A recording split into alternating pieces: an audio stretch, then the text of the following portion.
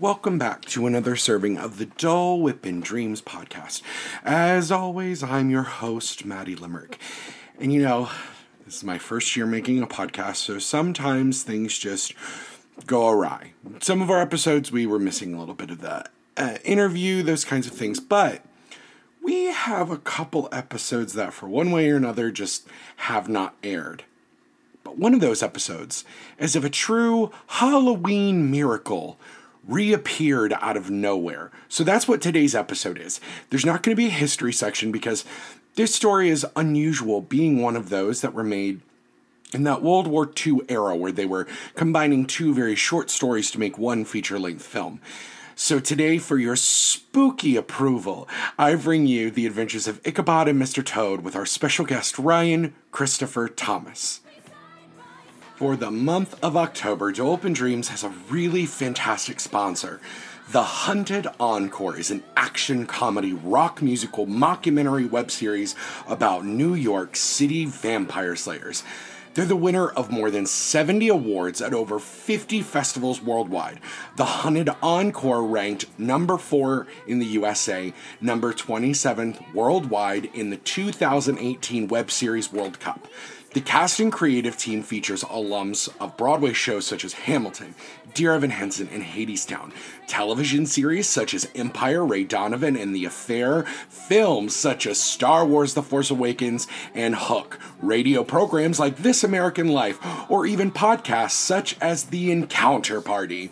There are 2 seasons available now on the Fantasy Network. The total runtime is around 90 minutes, so it's a great addition to your Halloween viewing list. Visit thefantasy.network and search for The Hunted Encore. Now, Dole Whip and Dreams fans can receive 20% off any Charging Moose Media soundtrack or albums at chargingmoosemedia.bandcamp.com by using the code DOLEWHIP at checkout. Be sure to drop them a line on Twitter at ChargingMooseNY or by using the hashtag HereComesTheVampires and let them know Dole Whip and Dreams sent you. And stay tuned after the show for a little taste of what the Haunted Encore has to offer you. Now back to the show. Welcome back, Dreamers. I have today with me Ryan Christopher Thomas. Ryan and I go back very far. We lived in the same apartment during undergrad. I'm so excited that he is here to talk about this movie with you all. Ryan, welcome. Hey, Maddie. Glad to be here. Stoked about this. Let's do it. Me too. So why don't you tell the audience a little bit about yourself and then why you pitched this movie to me? So as Matt said, we went to school together. I am an actor and composer / musician-ish, living in New York City. By day, I am also in the wine trade. And I have a pretty special connection to this movie, specifically Legend of Sleepy Hollow. I saw it when I was a little kid, and The Headless Horseman scared me so bad that I did not pick up this film again for a very long time. But when I was a teenager, I revisited it and was like, wow, this is actually really, really good. I really enjoyed it. And it's become a bit of a Halloween tradition for me to watch it every year around Halloween time. That's awesome.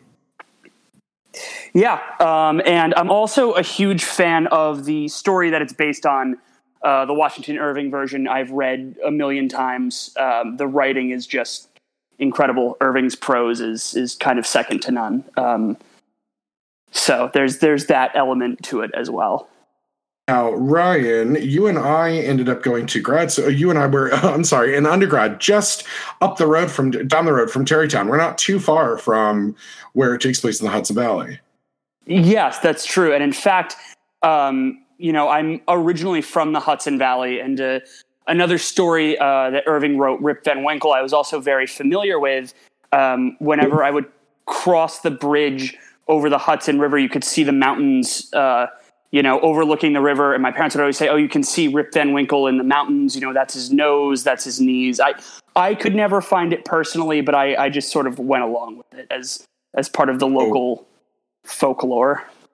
That is awesome. I've never heard of that because I'd never lived there before I moved there for school, but that's so interesting. And honestly, I was thinking yesterday while I was doing research that I was shocked that like Rip Van Winkle isn't another one of the like animated Disney short features from this time, because it seemed to like lend itself to this kind of storytelling.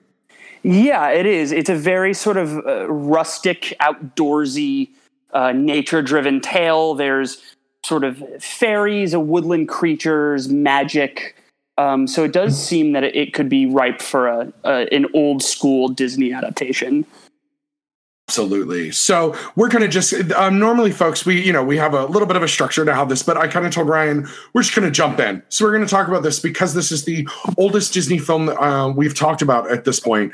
And so, this movie came out in 1949, and it had been in, work through all of the 1940s, where several other movies like The Three Caballeros, Make Mine Music, Fun and Fancy Free, Melody Time, all kind of came out about this kind of same time with this idea of like the package film.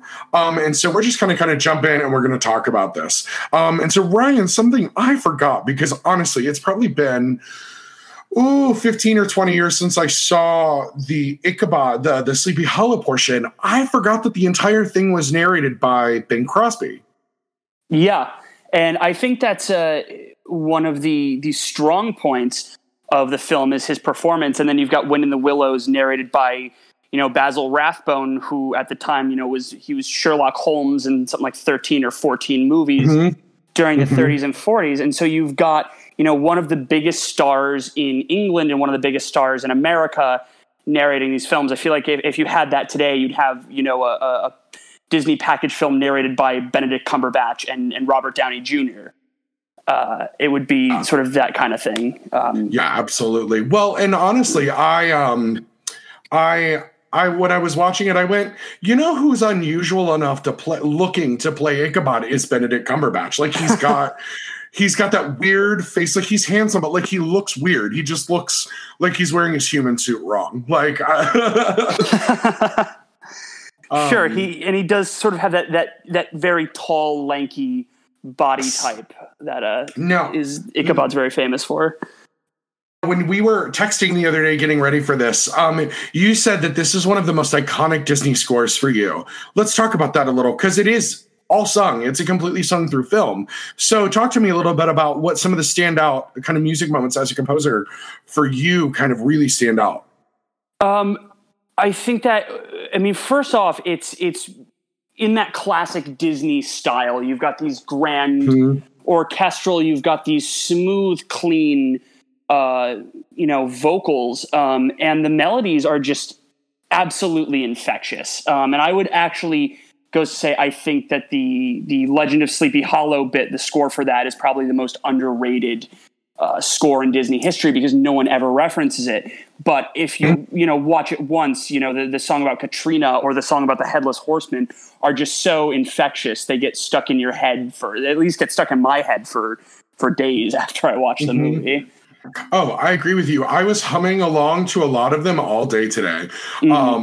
Even though I will admit, as far as a lot of the Disney films go, the nostalgia goggles were like on for me for this, because I remember Legends of Sleepy Hollow, and I have to admit to everyone out there, I don't think I'd ever actually seen Mr. Toad before this watch. So it's funny, neither had I.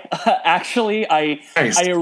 I originally, when you were asking me about what film you want to do, Legend of Sleepy Hollow just came into my head, and I actually looked. I was like, oh, this is a package film with Wind in the Willows. And I thought to myself, I've never actually seen Wind in the Willows, so I should probably watch that. So I did finally give it a watch this week. So we will leave that for a little bit later. We're going to talk about the Ichabod first. Sure. It's interesting because Bing Crosby was an icon in so many ways for so much of the mid-century of the 1900s. And he spanned so much, and he was in every home. And I think it was interesting to have him play all of these characters and give voice to all of these people in this kind of spooky but not at all spooky Disney film. Mm-hmm. Yeah, I mean, I would say it makes sense because I think the sort of context of the entire film of the package, because you've got the little bits in the library in between the two films, this is very much a person telling you a story. They're regaling you. And I think that, whereas you had just juxtaposing it with Wind in the Willows, where you had the characters voiced, I think that they, like I said, Bing Crosby was an icon, and his voice was so beloved that they looked at him and said, you know what, I bet he can do this entire film by himself. We don't need to hire other actors. We can just have him do the whole thing. And I think it works phenomenally.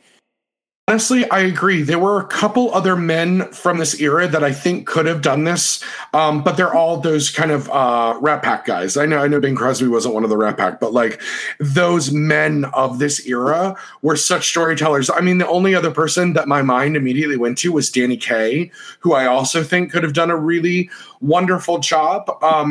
Because he's so animated, but I think that would have even been a much different version because he would have had a voice for each of them.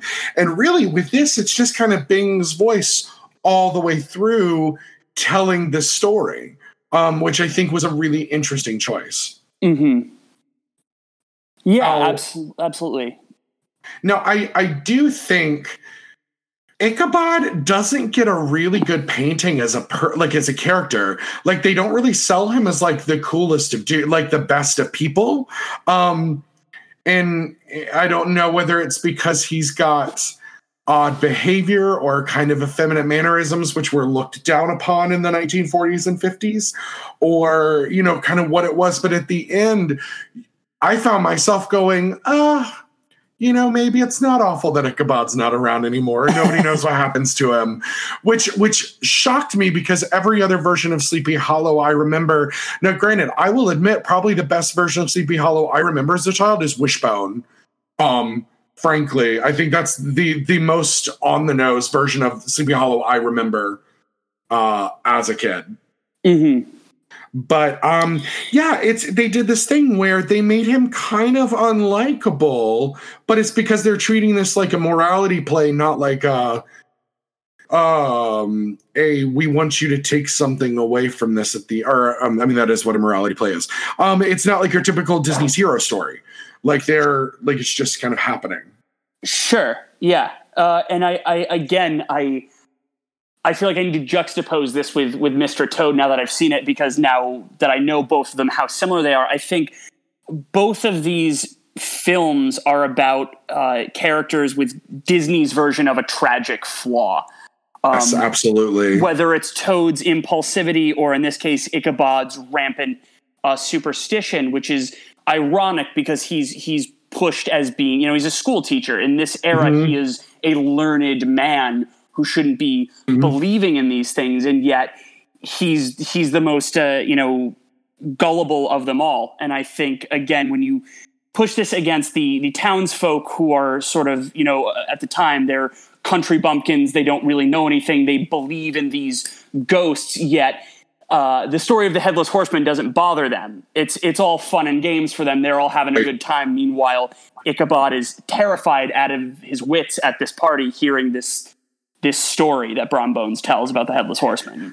Which Disney kind of loves to do, because for me, there are a couple parallels here between, just the town center and kind of how this beginning is. It's a little proto Beauty and the Beast in how they set up with Ichabod coming to town, and like Brom Bones is even kind of Gaston. I think he's very much like Gaston in a way. Which I don't mind. We'll get to him. I like Brom Bones a lot. I like him a lot. But also, like, they did this in Hocus Pocus as well. This is the thing. When we meet the townspeople of Salem, they unequivocally believe in this idea of the Sanderson sisters and the idea of revenge from the hateful Puritans of the Salem witch era. And I think it's so interesting that Disney, for wholesome family company, always kind of does the ookie kooky spooky in such a family way, but still goes, these things are real, but we're not going to explain any of it.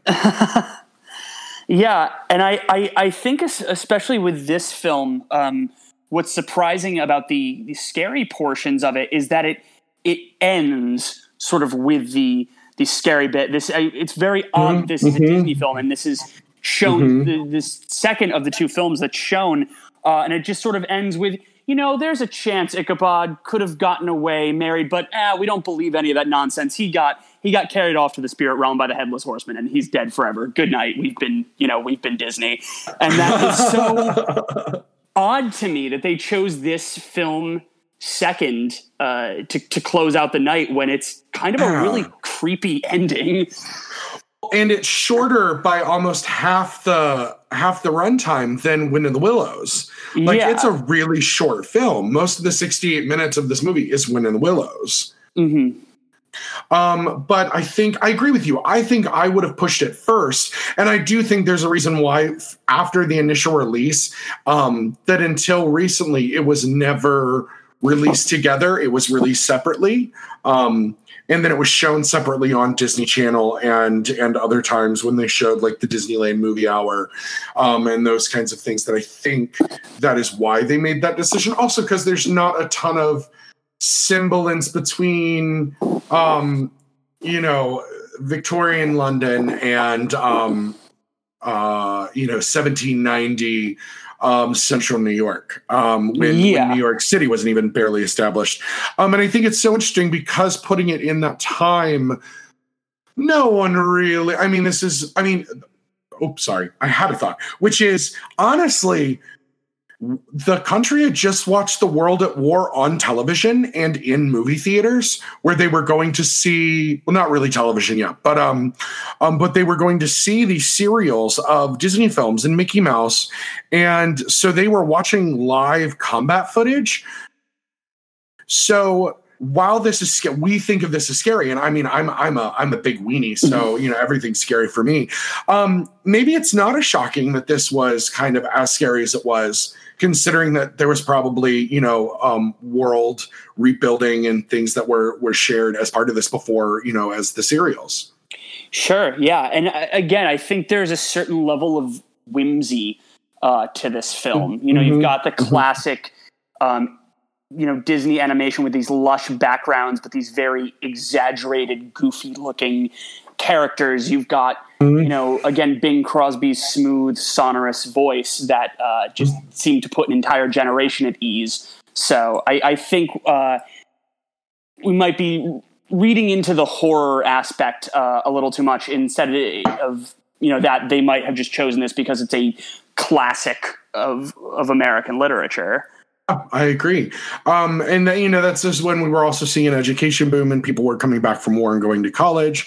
So, it does make sense. And also it's a specifically American piece of literature when America was kind of building its identity as a nation still, being less than 200 years old at this point. And so I think now, can you talk a little bit on kind of some of the differences of what they left out of this film, because I unfortunately have not read the Irving novella or the segment on the little story. Could you tell us just a little bit more about the story and maybe some diversions they made telling this version of it? Well, so Irving originally wrote this piece in a book he wrote called The Sketchbook of Geoffrey Crayon, where he was touring around England at the time and writing just about the things that he saw. And indeed, most of the short stories in that book aren't even really stories at all. It's just 12 pages describing a church he visited.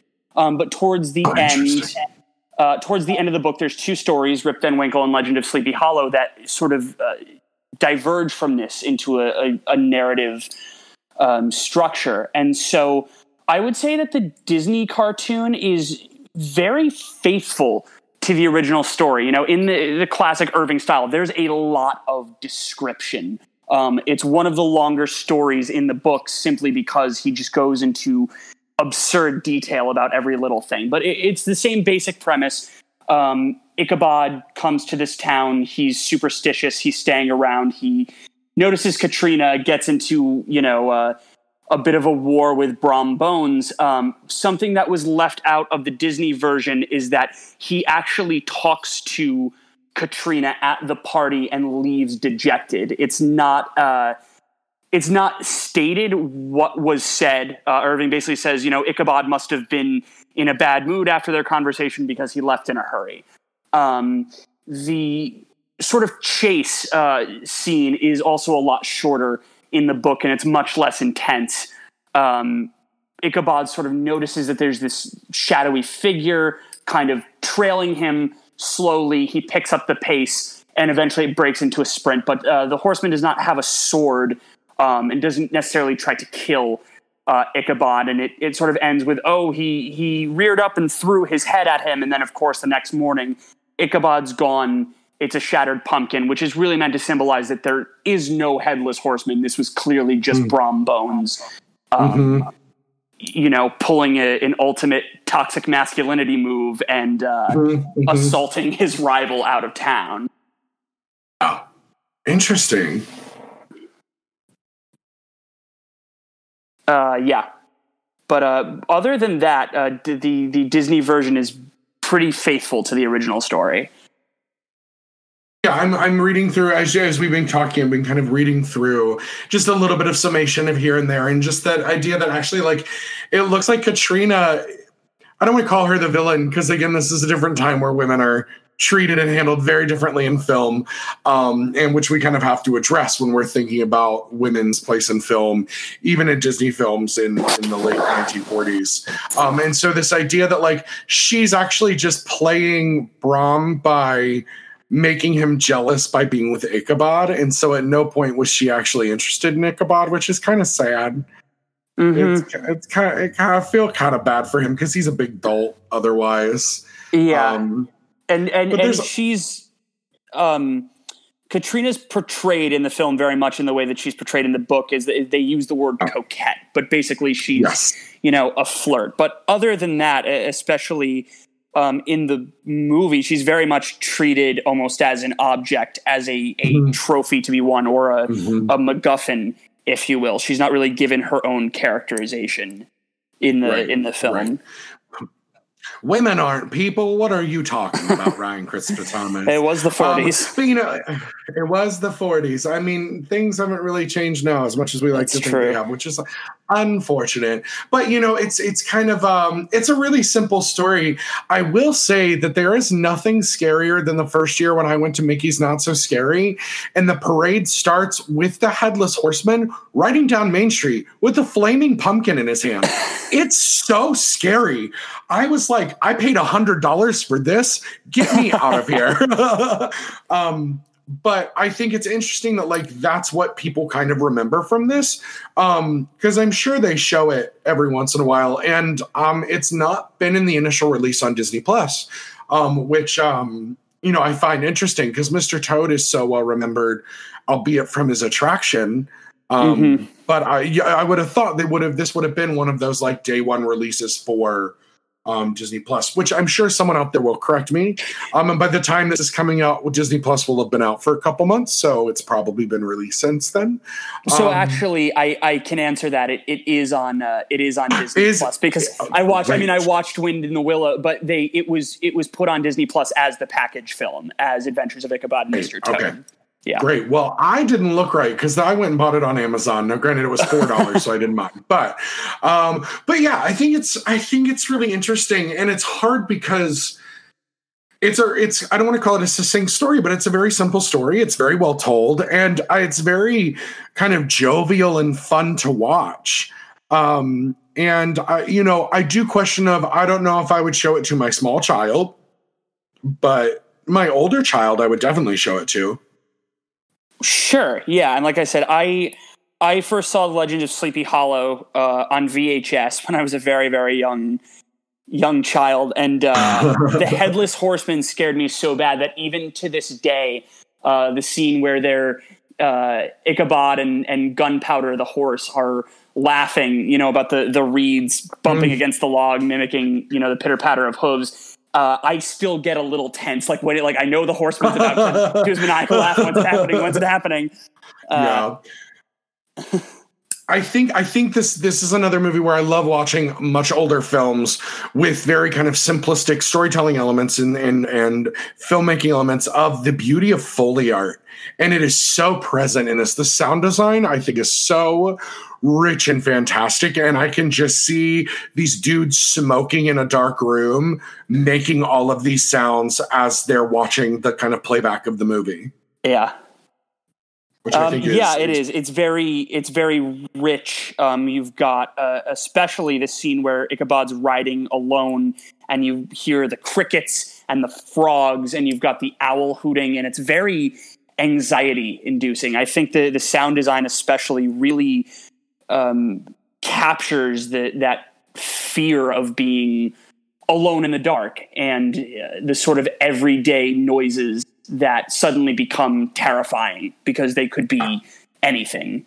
Yeah. Those Cat of Nine Tails. Or the Cat Tails, not Cat of Nine Tails. That's a very different movie. The Cat Tails. I was like, how is the person not there? Like when you hear and you're expecting to see the villain and you know they're coming, and that just the Cat Tails ended up going on about 5 seconds too long when he finally sees it, and you're like, oh, I can breathe even though I know it's coming. Okay, here we are. Yeah, the timing on that I think was impeccable. Because it does. It's like, okay, they're laughing way too long right now. Like what's going on? And then it smacks you out of nowhere. That shot of the horseman sort of reared up, and he's got his flaming head and his sword, and he's cackling like a maniac. It's really makes quite an impression on you when you're 4 years old. Oh, I can imagine. What do you think is so kind of I don't want to say pervasive, but what makes this story kind of stick around with us still? Because like we are still telling variations of this, or people remake the Sleepy Hollow version of this kind of over and over again. Why do you think it's such like a story that stayed with us? Well, I think part of it is because it's based on actual folklore, not from upstate New York, but in Ireland and Germany.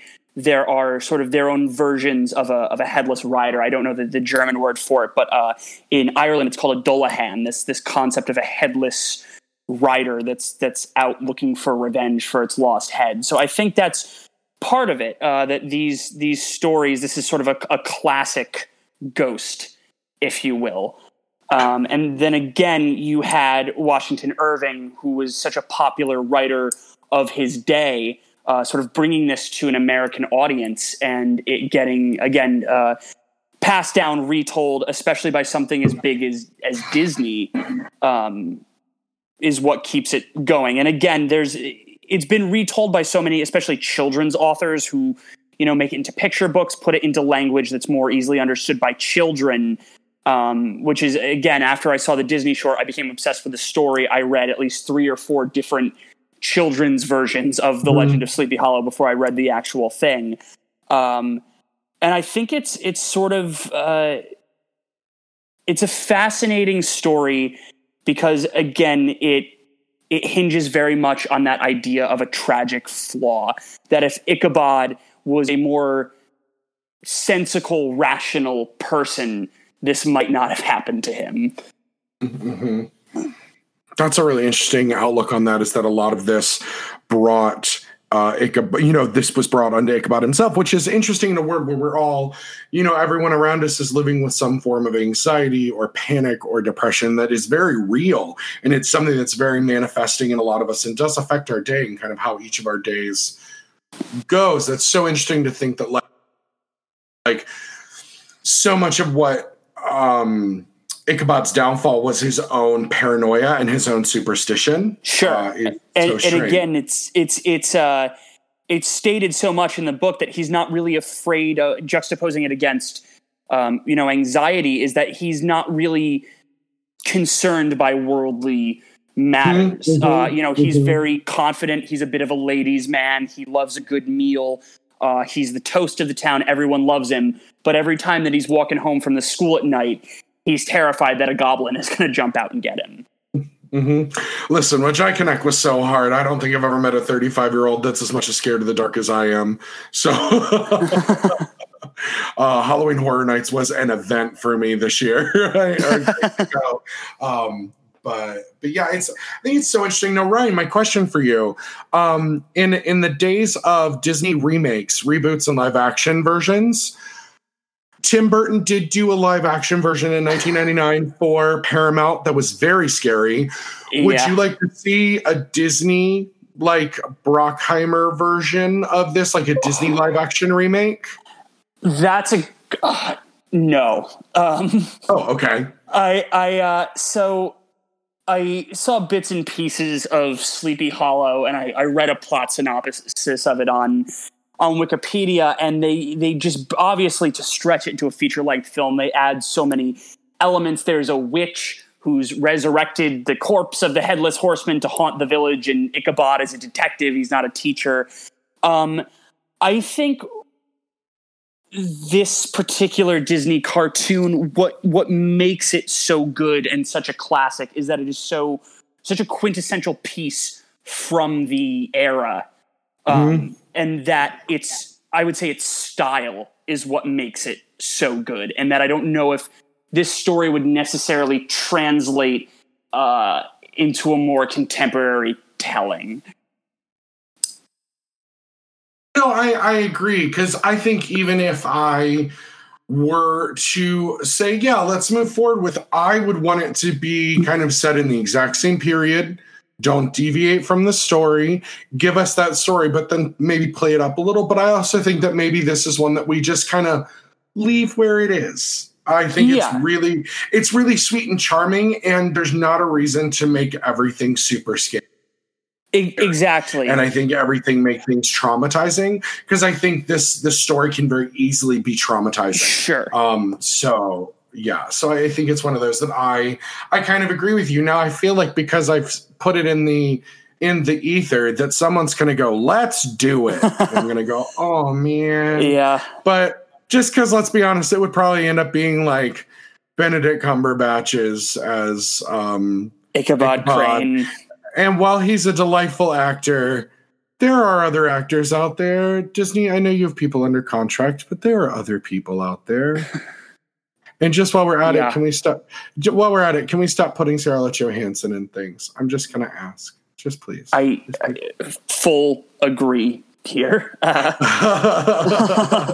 Great. And so, I mean, I don't know if there's much else to say kind of about the Sleepy Hollow portion of this, just because it's really fun. I encourage anybody out there that hasn't seen it, especially because I know everybody out there has to have Disney Plus at this point when you all are listening to it. I'm sure everybody that's at least listening to this podcast has Disney Plus. I would encourage you all to go watch it again if you haven't. It's really fun. And Ryan, like you, I think I'm going to add it to my my Halloween circuit now. Yeah, it's great. And I think what part of what draws me to it so much also is it's a deep cut. You know, it's one that people haven't seen as much as, say, another from the era, something like Dumbo or Snow White. And I think also part of what's good about it is that there's, apart from the treatment of Katrina, there's not a whole lot in the way of problematic material that you have to sort of explain around with other films of the era, like, you know, like the Crows in Dumbo or the Native Americans in Peter Pan. It's something that is charming and of the era, but for the most part, wholesome and not abusive.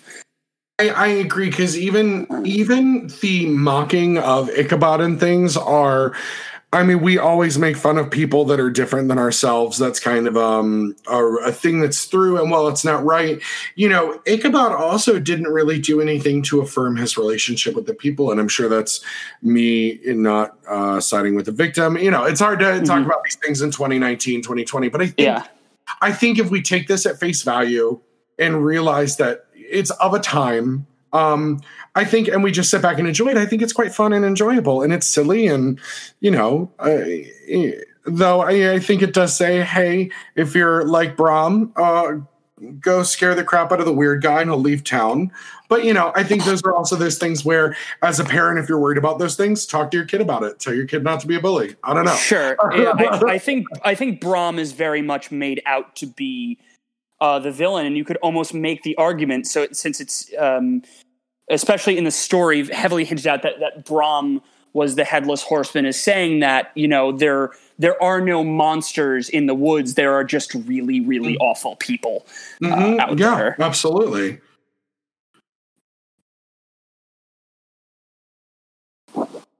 It's almost that American Horror Story freak show thing where it's the actual villains weren't the people who were the differently abled people. They were the people of how they treated everybody. Absolutely. So yeah, I guess let's dive into Mr. Toad now, Wind in the Willows, which has kind of its own prolific Disney history in a way that I think more people remember this from the Mr. Toad's Wild Ride attraction at Disneyland that was at Disney World before they closed it and put in Winnie the Pooh.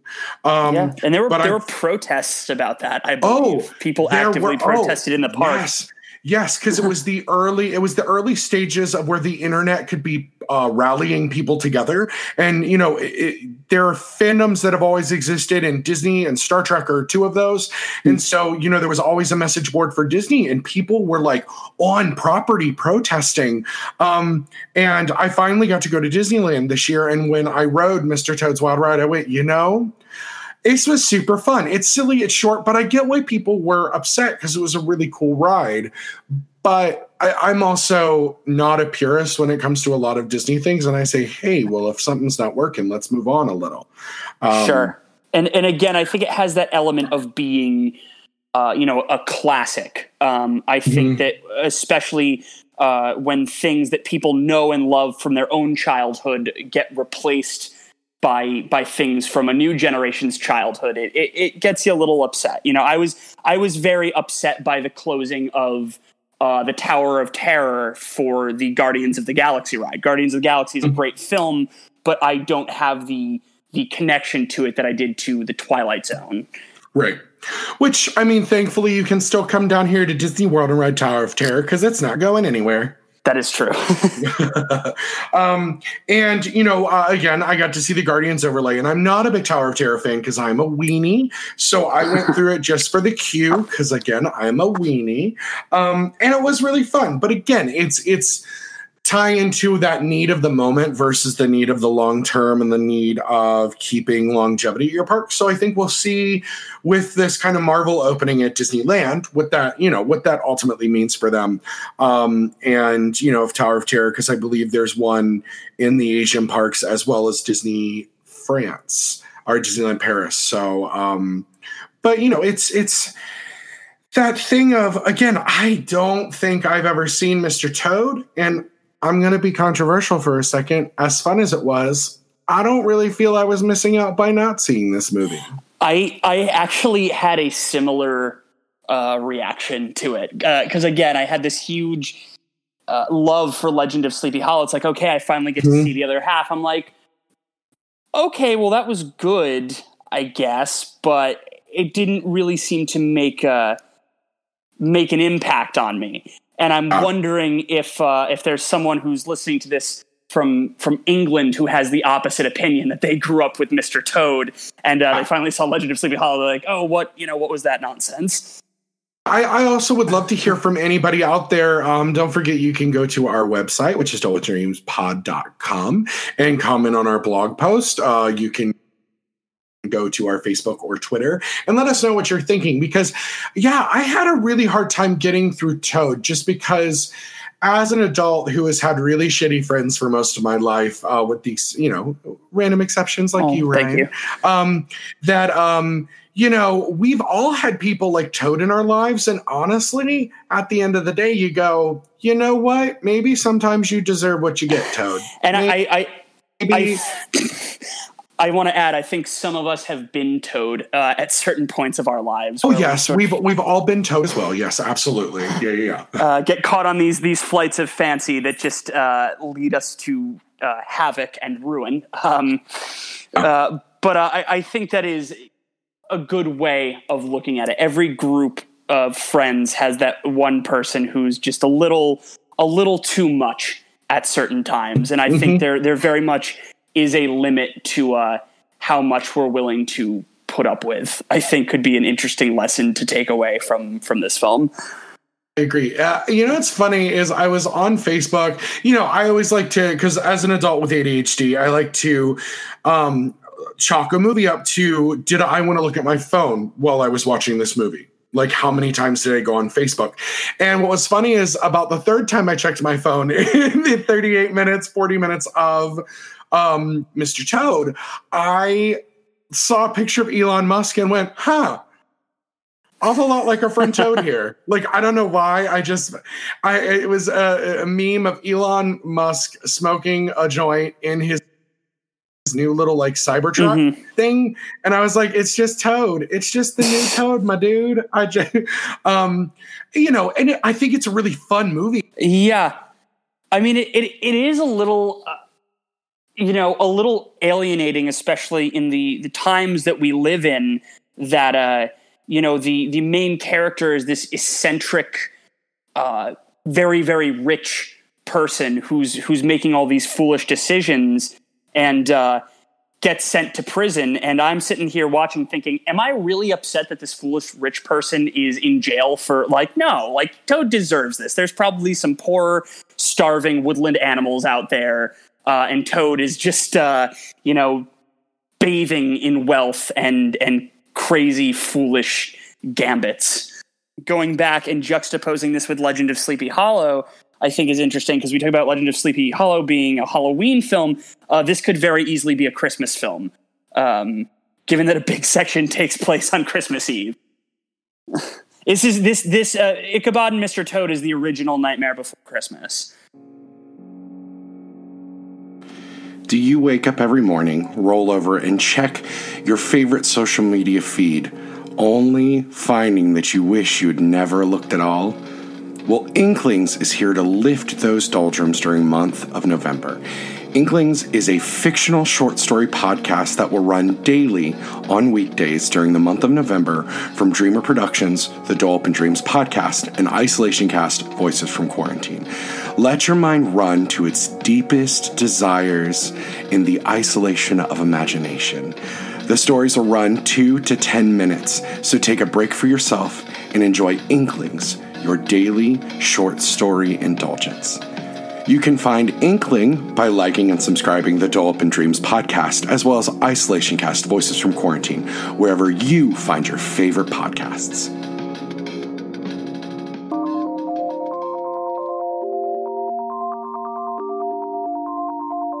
Thank you, as always, for tuning in for our special lost episode of the Dole Up in Dreams podcast. Technology is not always our friend. That is why this was recorded about a year ago, just like a month after we started the show. So thank you again for Ryan Christopher Thomas. And I'm really happy that I was able to share the bit of the show that I could salvage with you all. As always, follow the link tree on all of our social media to find us everywhere across the internet. Now, next week is our 1-year anniversary episode, and I can't believe you all have just dealt with my nonsense for a year, but I thank you. There's a huge announcement coming that I'm so excited for next week after the show, so you have to tune in to hear it. And don't forget to listen after the show for a sample of what you can expect from the Hunted Encore from Charging Moose Media. Now may your days be filled with Dole Whip and dreams. Run as fast as you can. You can't run from these vampire men. So say goodbye. Try not to cry. You mess with the vampires. Time to die. Well done for making it this far.